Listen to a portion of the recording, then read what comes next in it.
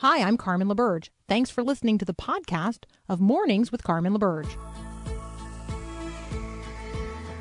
Encouraging you to live as an ambassador of God's kingdom in the world. This is Mornings with Carmen LaBerge on Faith Radio. If we're gonna fly, we fly like eagles, arms out wide. If we're gonna fear no evil. We will rise. By your power we will go. By your spirit we are bold.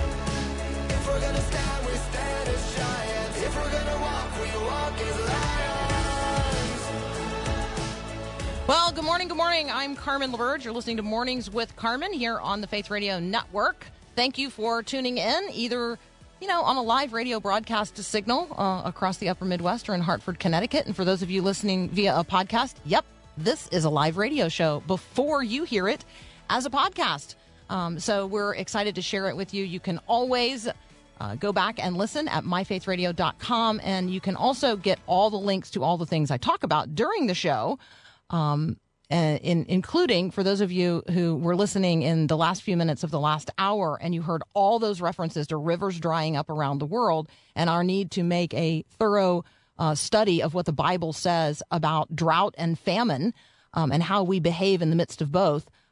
Those notes are going to be available when you click on the link at myfaithradio.com for today's show or wherever you subscribe and download your podcast. It's in the podcast notes. So there you go. The show notes are in the podcast notes, or the show notes are the podcast notes, or some such thing.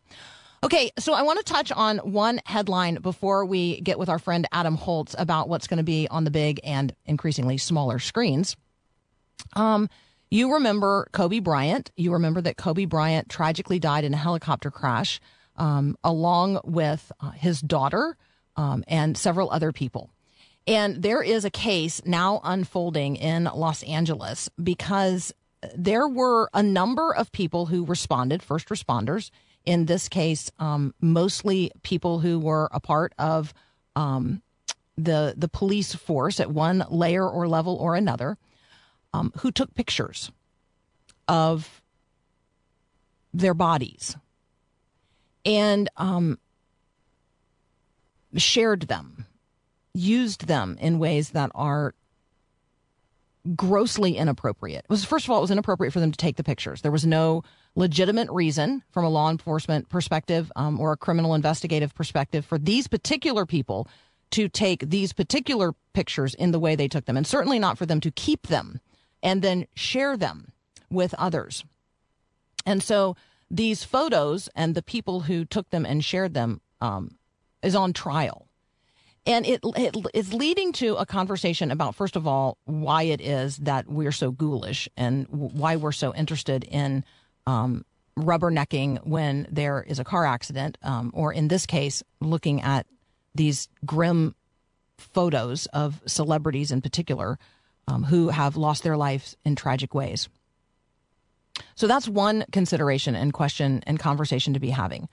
The other one is the fact that actually our use of horrific imagery to compel or restrict behavior is actually not new. It actually is part of how we have discouraged particular kinds of behavior in the past. And you say, Carmen, what are you talking about? Well, in the 1960s and 1970s, across the country, there were highway safety programs that used grisly film footage and then converted it into movies that many of us, even into the early 1980s, watched in health class or in driver's education classes. There's one particularly famous one, and it actually turned into a series, and it's called, the 1959 version is called Signal 30. And it was this Highway Safety Foundation's, really grisly film that, we would now consider traumatizing. And it was sponsored by the Deerfield Volunteer Fire Department, but a recent showing, actually. And people are still chronicling their trauma of when they saw this film in particular locations across the country. So it's not new. It does, I think, raise questions about why we're so fascinated with grisly images, like what that says about us and our appetites. But what's going on in terms of the trial in L.A. is worth considering on many, many levels. First of all, how do we regard the human body? How do we regard human beings in both life and death? What is appropriate and inappropriate? What is lawful and unlawful? All of those questions are going to be asked very, very publicly. And in the middle of it is a grieving family. And so I didn't want us to lose sight of all the grief in the midst of what is a very moral conversation about what we allow our little eyes to see. When we talk about what we watch and why we watch it and how we watch it and how we help our young people do the same, Adam Holz comes to us from Focus on the Family's Plugged In on a regular basis, and he's back today. So we're going to talk about She-Hulk. I'll just confess, I've never heard of She-Hulk, and I'm not even sure I want to know, but I can't look away. That's up next here on Mornings with Carmen.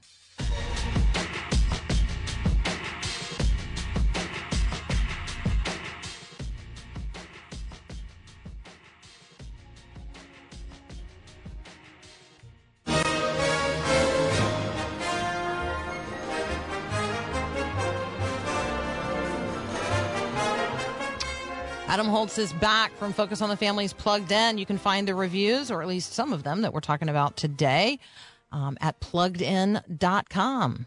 Adam, good morning and welcome back. Good morning, Carmen. Hey, before we talk about movies, can I riff on what you were just talking about? Sure. You have to remind people, because there's like some people who just jumped in the car, so they don't know what I was just talking about. So the Kobe Bryant, what I'll call photo trial. Yes. Yeah, the Kobe Bryant photo trial was just bringing to court those who took pictures, illegally of the wreckage after the accident that took his life and the lives of many others, including his daughter. And you were just sort of, I think, tossing the question out there, kind of what is that about? And I think it's an interesting question because we live in a culture that remains in many ways really fascinated with death. And I think theologically it's worth asking the question, well, why? Why do we rubberneck? And I think on one hand, I think that there's something dark and twisted in that. Edgar Allan Poe called it the spirit of perverseness. Like we have this impulse to look on these things that we know are forbidden or that we shouldn't see. And I think that I'm not sure how much I agree with Edgar Allan Poe on other things, but I think he's right in that. And by the same token, I think death is not natural. Death is not the way things are supposed to be. And we try to understand it. I think as human beings, we want to make sense of this thing that was never a part of God's intention. And so in some ways, I think I'm going to stop short of calling it a redemptive impulse, but we know instinctively that death is not right. And so I think that we long to understand it, even though there's tremendous mystery there. And so I think those things all get wrapped up together, and maybe the spirit of perverseness wins out over, some sort of spiritual desire to make sense of it. But as you were talking, it just prompted all of those thoughts because, they're all there. It's really hard not to look at a car accident. I confess, I read one article about Anne Heche's fiery death, and I don't need to read any more, but it's those kind of stories that grab our attention. And, the old news saw is if it bleeds, it leads, right? And Don Henley wrote a song about it in the 80s, Dirty Laundry, that we have this appetite for horrible things. And I think it's worth pondering theologically what that's all about. Yeah, that's really good. Thank you for taking us to all of those. No, it's really good, right? Because I do think that each and every one of those is a conversational hook that we could use to talk about this. People are going to be talking about it in the culture, and it's absolutely worth our consideration. I guess, maybe a part of this conversation is why do I mean, why do so many Christians spend so much time looking at the dead body of Jesus on the cross when he is risen from the dead? I mean, he's no longer there. That's not, I mean, the crucified Lord matters. Absolutely. And getting ourselves in front of the cross and acknowledging what happened there matters. Absolutely. But we don't worship a dead body. We don't. No, we don't. Worship a living Christ. And so, you know, am I as drawn to, fascinated by, hungry for the ascended Christ, the resurrected and ascended Christ, as I am drawn to the broken crucified body and the blood? Like I think those are the kinds of conversations that we as Christians can have in light of what's going on in this trial in LA. All right. Well, now and even just what do we do with death, right? No matter what you believe, you have to reckon with the reality that death is inescapable. And so we all have to grapple with the question of what do we do with that? Okay, go ahead. Sorry. Well, that's okay. We're gonna take a quick pause, and then Adam and I are going to actually do a review of She-Hulk. Yeah, because I've never heard of it, and I'm not sure that I want to, and yet again, I can't look away. That's up next here on Mornings with Carmen. Thanks for listening to the podcast of Mornings with Carmen. As you know, this is a rebroadcast of the live radio show carried on the Faith Radio Network. There's a lot going on at Faith Radio.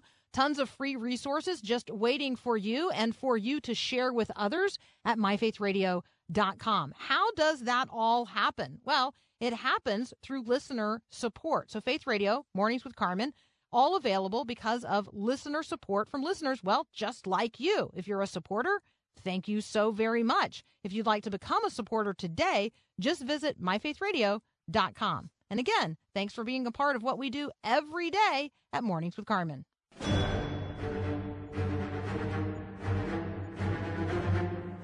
Continuing our conversation with Adam Holz from Focus on the Family's Plugged In, where you actually can go and read reviews of what's happening on the big and the small screen. All right, She-Hulk. I've never heard of it. I'm not sure I want to know about it. And yet, you know, I kind of want to click around and see what She-Hulk looks like. Well, She-Hulk is a female version of Hulk. She has been around in the comics. Yeah, I know, right? Why do we need that? Why do we need that? I don't know that I will answer that question, but I think it's a good question. She's an attorney? She's an attorney. Yeah, she is the cousin of Bruce Banner, who, of course, Bruce Banner is the Hulk. She has been around in the comics since about 1980 or so. Actually, the first She-Hulk comic was the last comic that Stan Lee wrote as a writer. He was alive a lot longer, but that was his last sort of contribution to the Marvel Universe was She-Hulk's introduction. She-Hulk her name is Jennifer Walters. She's a cousin of Bruce Banner. They are driving, and of course they have an accident when a UFO shows up, and they're both bleeding, and their blood intermingles. So Bruce has a gaping wound. He's not in his Hulk form, and his blood drips into her body, and it turns out that they're genetically similar enough that, of course, Bruce Banner's blood has gamma radiation in it, which is what turns him into the Hulk, and she becomes a female Hulk. Unlike Bruce, she doesn't turn into this raging, senseless monster that's an alter ego, a different identity.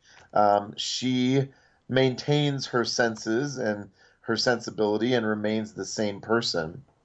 And so, except she appears to be green. Well, yeah, she turns green because that's all the time. Is she green all the time? No, she can change into She-Hulk at will and has most of the same powers that the Hulk has. So she's super strong. She can take a beating, that sort of thing.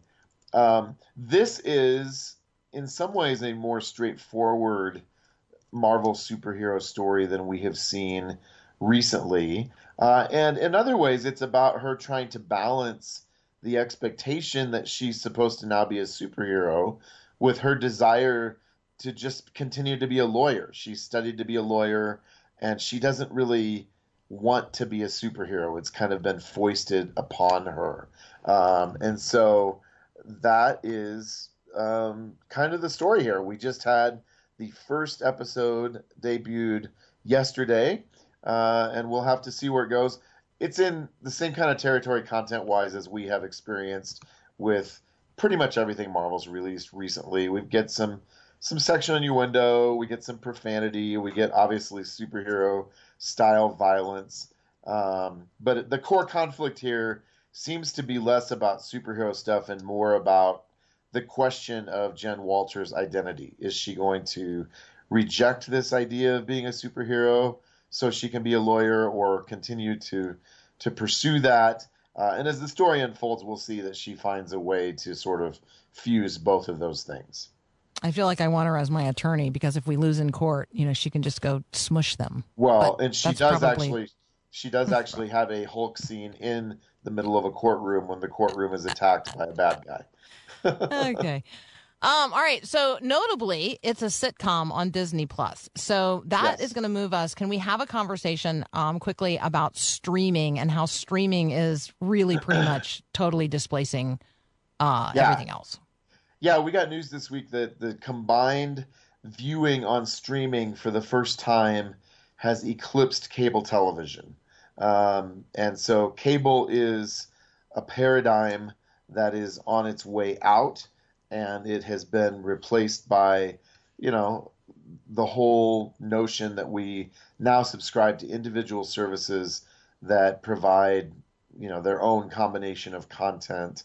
I think for me, it's just another example of the fact that technology continues to shift and change, and the way that we interact with entertainment continues to shift and change. We're a long ways from, the huge console TVs giving us a black and white picture that we got in the 1950s, and yet in some ways, we're not very far from it at all. I mean, that was only about 75 years ago, really.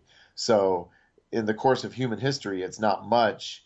And at Plugged In and with what you do, Carmen, obviously we want to continue to think critically about what we're consuming and the platforms we're consuming it on, so that we're doing that thoughtfully and that our faith is influencing that.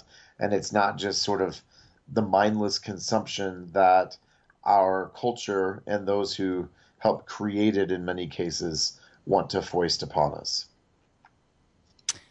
Okay, let's pop back quickly to another review. Do you want to talk about Look Both Ways, which is posted at pluggedin.com, or do you want to talk about Beast? Oh, we can talk about or something else. Pretty closely. I actually was interested in one of the articles you sent me this week.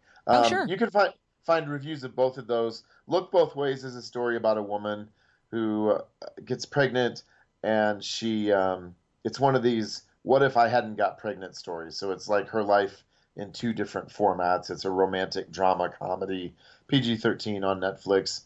Beast is Idris Elba versus a killer lion, and there's lots of blood, and it's rated R. Honestly, that's all you need to know. All right, which article did I send you that you wanted to talk about? Let's talk about Rhett McLaughlin. Yeah. So Rhett McLaughlin, in his debut country album, breaks up with God. It's an entire album about his own deconstruction and really advocating it for others. Yeah, and if you're like, I know that name, he has been one part of a duo that's done Good Mythical Morning, which is a podcast that is enormously popular and has been really clean and has expressed his up to this point, his Christian faith. And we find out in this album, in this story, he's been in the process of walking away from evangelical Christianity for quite some time. I think the thing I want to say about this is it makes me sad, right? I mean, I think anytime somebody who has embraced the faith walks away from it and then talks about how awesome their life is now that they've finally given up all of that, restrictive stuff, it just saddens me. But as I was reflecting on it this morning, I thought, I think believing something is harder than believing nothing.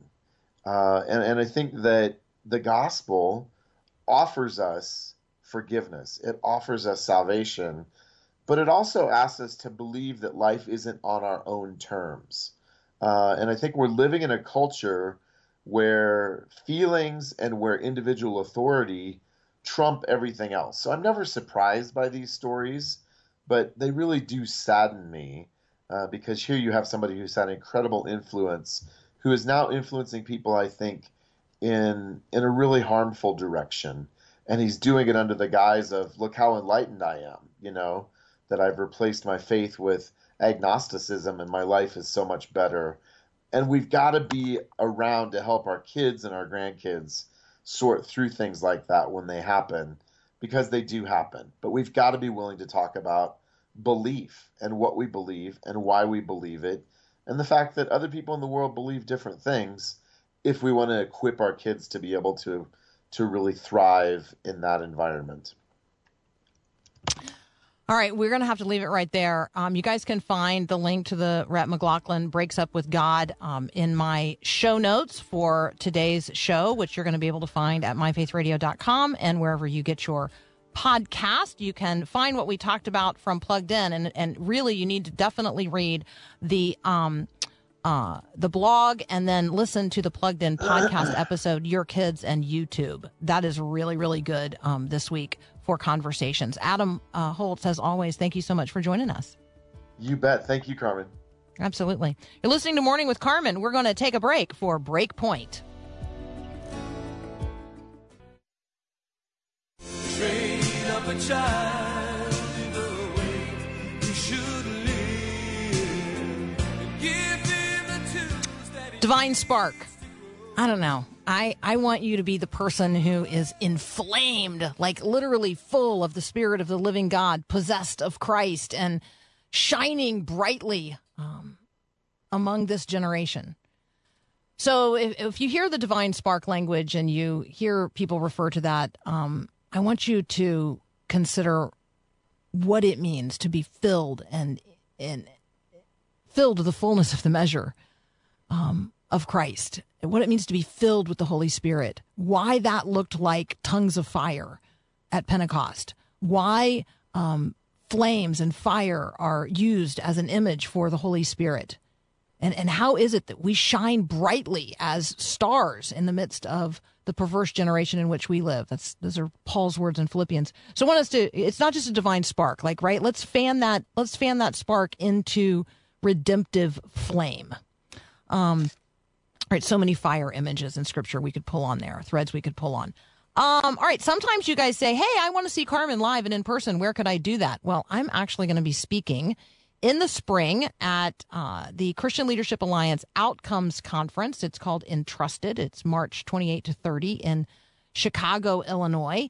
And on stage, not at the same time, I don't think, but along with me, we're going to both be there talking at the same place. Not simultaneously, but over the course of the event is my next guest, Matt Markins. He is the president of Awana.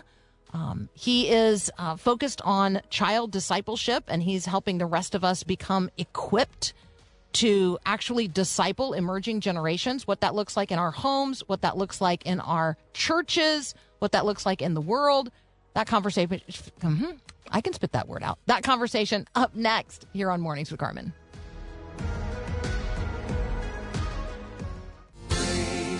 children in the way they should go. Show them the lessons of the heart. Joining us now is Matt Markins from Awana. You have probably heard me talk with Matt on prior occasion, but let me remind you, he's the CEO of Awana, and prior to joining this particular ministry, he served in leadership roles with Randall House and Thomas Nelson Publishers. And he is focused on discipleship for the family, for the child, and for the church. So we have talked on prior occasions about his book, Resilient, Child Discipleship and the Fearless Future of the Church. And today we're going to talk about the latest findings from some research that Awana has done with our friends over at Barna. So, Matt, welcome back to Mornings with Carmen. So good to be back with you, Carmen. Thanks for having me. Yeah, absolutely. Let's talk. I want to talk back to school in just a moment, but I want to lead off with a conversation about what you learned and what we can learn from the latest research that Awana did with Barna. So maybe give us the top line findings. I think I'd say the most macro findings, we as parents and church leaders, we have to look at our children through the lens of two phrases. I would call those cultural formation and counter formation. Cultural formation is how the dominant culture around our children is forming them. You might call that secularism or post-Christian culture or even cultural Christianity. So that's cultural formation. But counter formation is a formation that says, hey, we can form our kids in ways that are counter than the dominant culture. And what would we call that? You and I would call that child discipleship. So I think that chief kind of highest level thought is, as parents and as the church, we can't coast downstream. We have to have a proactive plan. So that would be like the highest level umbrella plan, is as parents and church leaders, making sure we understand those two dynamics that are happening. And without counterformation or child discipleship, our kids are probably just going to coast downstream. But I would say one of the chief findings within the research reinforced something that we were already really learning a lot about, which is the power of one loving, caring adult at your church. So if you're a parent and you are trying to disciple your kids, the big insight here is if you're at a church where other adults are investing in your children, discipling them, connecting with them relationally, children who have other adults in addition to their parent investing in them in church, the words we use, Carmen, are it's no comparison. Like those children are far more likely to be engaging in the scriptures, volunteering, feeling a sense of belonging in their church community, and remaining in the faith into young adulthood. So that was probably the chief big finding from the research. So it's really, there's nothing comparable to someone outside of my parents participating actively in my discipleship when I'm a child. And so when we see pastors, struggling to get people to quote unquote volunteer, to be in the church nursery, to give up one Sunday a month to serve the children and the families of the church. I mean, and they're begging for help. Like that's actually an indication that we as the church do not get it. We do not get that this responsibility to raise up the children in the way that they should go, with the hope and the promise that when they are adults, they won't depart from it. That's actually a commitment we all have to make together to emerging generations. Correct. And I think one area where pastors I don't think fully comprehend this is when adults engage with children, they are actually engaging in discipleship activities. So what does every pastor want? They want their people to be discipled and to get involved in discipleship. But when you get adults engaging with children, they're learning more and growing more through that process than they are in their, half attendance to a local Bible study. And so when you get loving, caring adults engaged with children, you're actually seeing discipleship happen across generations. So if I was a pastor, I would cultivate a community where kids are loved and seen and known and cared for. I would be a child advocate, and I would build that culture. And I think pastors are going to see the whole culture of discipleship lift, not just with children, but across all generations. There's a guy in the church that I attend. He's probably in his mid-40s. He's single. He's always been single. He's a very accomplished business entrepreneur. He is a cyclist. Like he's, fitness is kind of, I think, his sideline activity. And he is committed and has been committed for a number of years to like teaching in the 2- and 3-year-old class. Yeah. So it's, he's committed to them. And so, they grow up loving that guy and knowing that, children's ministry isn't just done by women. It's not just done by moms. Like, right there are men in the church who love children who are not, quote unquote, their own, but they are our brothers and sisters in Christ. Like every little kid is either going to be my brother and sister in Christ, or they're going to be working counter to Christ in the culture. And so I have a vested interest, right, in their formation and their discipleship.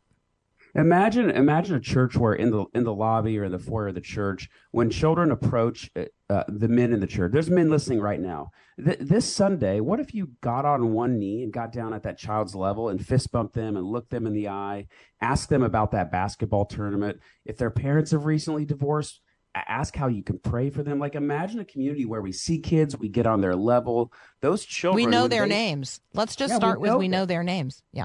Yeah, exactly. Those children, when they face the challenges of life and they're looking for a sense of comfort and belonging, where will they turn? They're going to turn to the church because it's that place, as you just said, they were known and they were cared for and loved.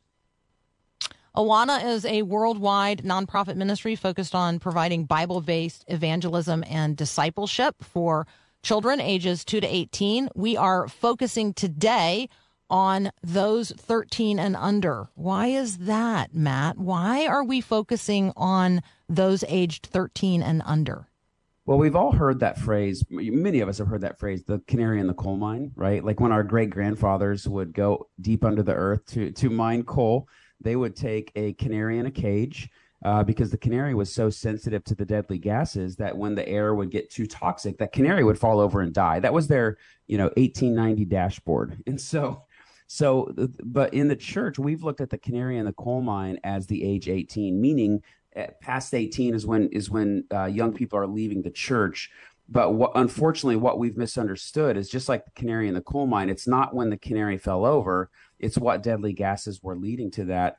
The Barna research shows that 94% of most human beings come to faith by the age of 13. Or no, excuse me, 94% of all human beings have worldview that's largely set by the age of 13. So we're trying to get these students prepared by the age of 18 with a shaped, informed worldview, when worldview formation is set mostly by the age of 13. So what does that mean for us? Just like those working backwards from those deadly gases to identify, we've got to move that child formation back into ages 5, 6, 7, and 8. Those are the ages that are leading up to age 13, where faith formation is largely set. And so we've got to think about child discipleship every bit as much as we're thinking about teen and student discipleship. So I've met a couple of women who, because they wanted to meet the needs of their own kids and they didn't find what they were looking for, out there in sort of the already produced marketplace. Elizabeth Urbanowitz has developed, it's called Foundation Worldview. It's a great curriculum. And then this gal who I just met, who lives here locally, she's developed something called Filter First. And it's on the social media front. Like, how do we get kids to filter first before they start engaging in some of those social media platform activities that we know are so harmful and destructive? And so I do think that, literally, there's just Christian moms out there like creating resources. And so when we talk about resources and we talk about accessing resources, I'd love to have you share with us what's coming up in September that Awana is offering to everyone in terms of the Child Discipleship Forum and how people can access it online for those who can't travel to Middle Tennessee. So we're going to continue our conversation with Matt Markins here in just a moment. You can check out what we're talking about at Awana, AWANA.org. Thanks so much for listening to Mornings with Carmen LaBerge. Hey, I'm Susie Larson. Hey, if you enjoy what you're listening to here, would you consider subscribing to other great Faith Radio podcasts like mine? Search Susie Larson Live at myfaithradio.com or wherever you listen to podcasts. Hit subscribe and have a great day. I hear you say, look up, child. Hey, look up, child. We're continuing our conversation with Matt Markins from Awana. You can find Matt at Awana, AWANA.org. Matt, talk with us about where we can go to get the kind of equipping that you're talking about. Where can we engage with a model of child discipleship that actually meets kids where they are in the realities of the culture today and then moves us forward? I'm going to talk about just 2 or 3 quick resources. One of them is for parents. You guys are probably very familiar with Christian Smith's research, but we were very encouraged that his most recent book really supports a lot of what we've been trying to say, which is that parents talking with children is really one of the most key behaviors that we can do to build faith in children and to disciple our kids. In business, we talk about KPIs, or key performance indicators, but talking is essentially a KPI, or like it's a key indicator that we're doing the right thing. So if I'm a mom or a dad or a single parent or even a grandparent, just developing the skill of dialogue and talking is building the conduit for discipleship to take place. That sounds so rational, logical, common sense, but in many homes today, in the isolation epidemic and with what's happening with social media consumption, talking is just not happening. So when we talk with our children on a consistent basis and they're talking back with us, oh wow, we have what we need to enter into a discipleship relationship. So we have created a resource for parents called Talk About. And if you Google Talk About Awana, I believe the URL is talkaboutdiscipleship.com. So if you Google Talk About Awana, you're going to see the Talk About resource. And it's a subscription for families and parents and homes. I think it's $5.99 a month. We give you weekly everything you need to have ongoing dialogue and conversations with your children about the gospel, about the Bible, but also about like social events. So we have like a whole unit, for example, on like how do you talk about bullying, or how do you talk about difficult circumstances with your children. And so this resource, I think, is super, super helpful for parents. And I love that Christian Smith's research is continuing to reinforce that when parents are talking, their good discipleship can happen.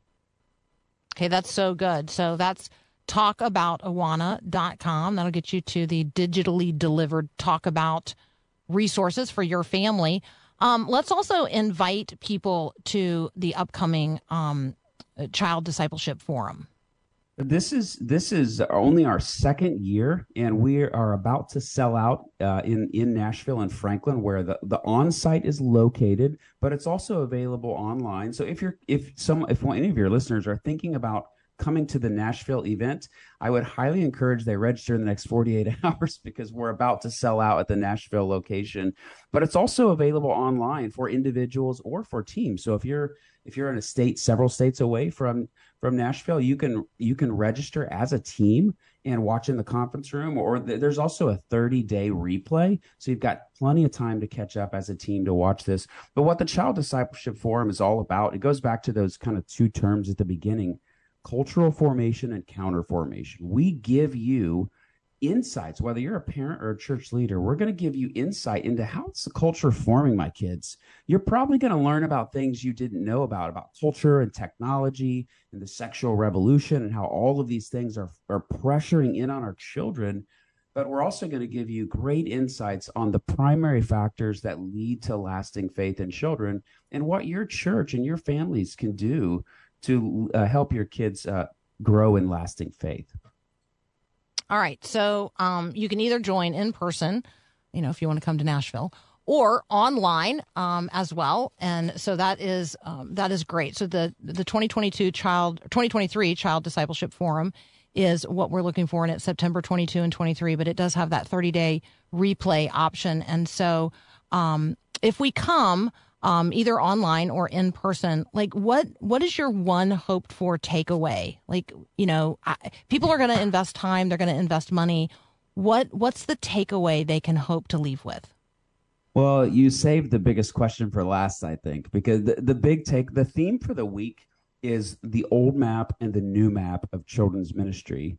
Children's ministry in the West, in the United States, uses what many are calling an old map. Like, it was built based on 1970s and 80s assumptions, but we're still using this map today. But we know a lot more now than we did then about the primary factors that lead to lasting faith. We know more about the culture. We know more about mental health and all the edutainment and all these other methodologies we are still using, but we just know a lot more. And so we've got to move to the new map that's going to lead to lasting faith in a post-Christian culture. But unfortunately, many churches, I think, are just unaware of how we got here culturally, but also local church. So I think it's setting the course for the next decade of where the church is going in faith formation, in child discipleship. And it's a pretty important conversation. We hope you guys will join us.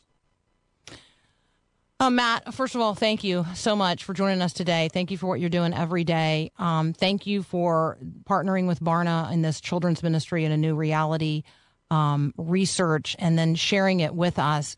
Folks can visit with Matt online and actually find all the resources that we were talking about today and links to them at Awana, AWANA, awana.org.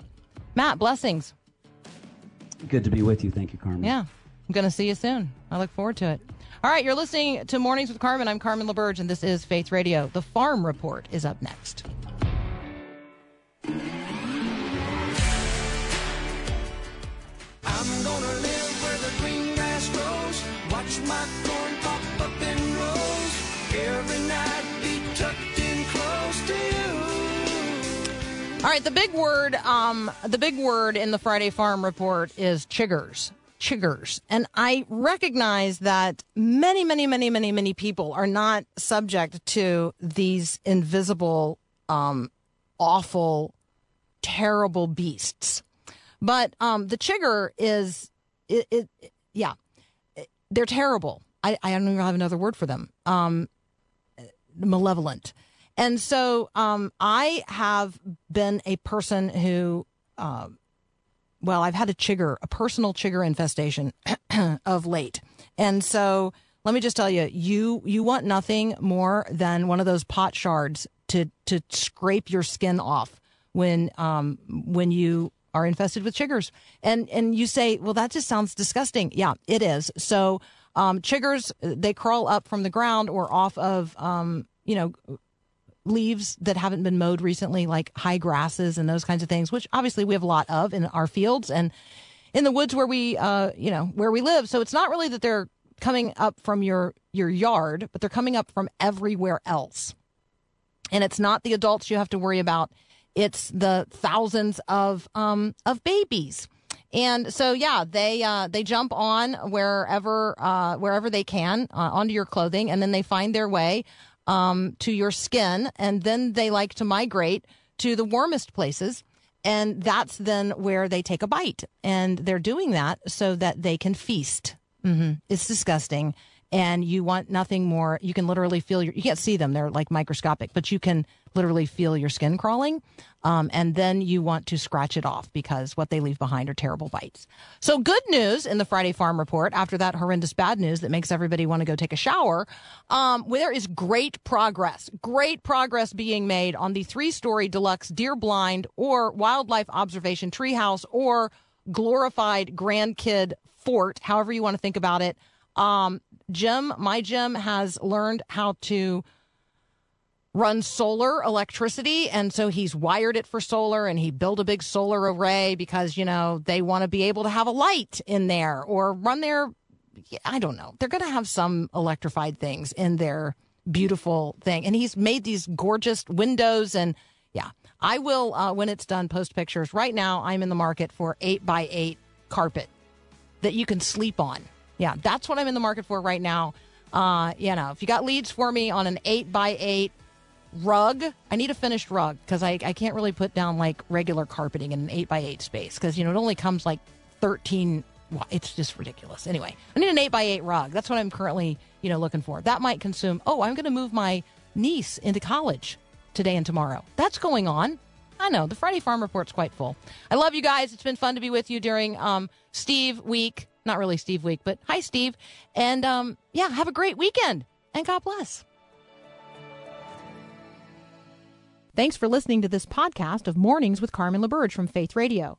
If you haven't, you can subscribe to automatically receive the podcast through iTunes or the Google Play Music app. That way, you never miss an episode. It's also available anytime at myfaithradio.com.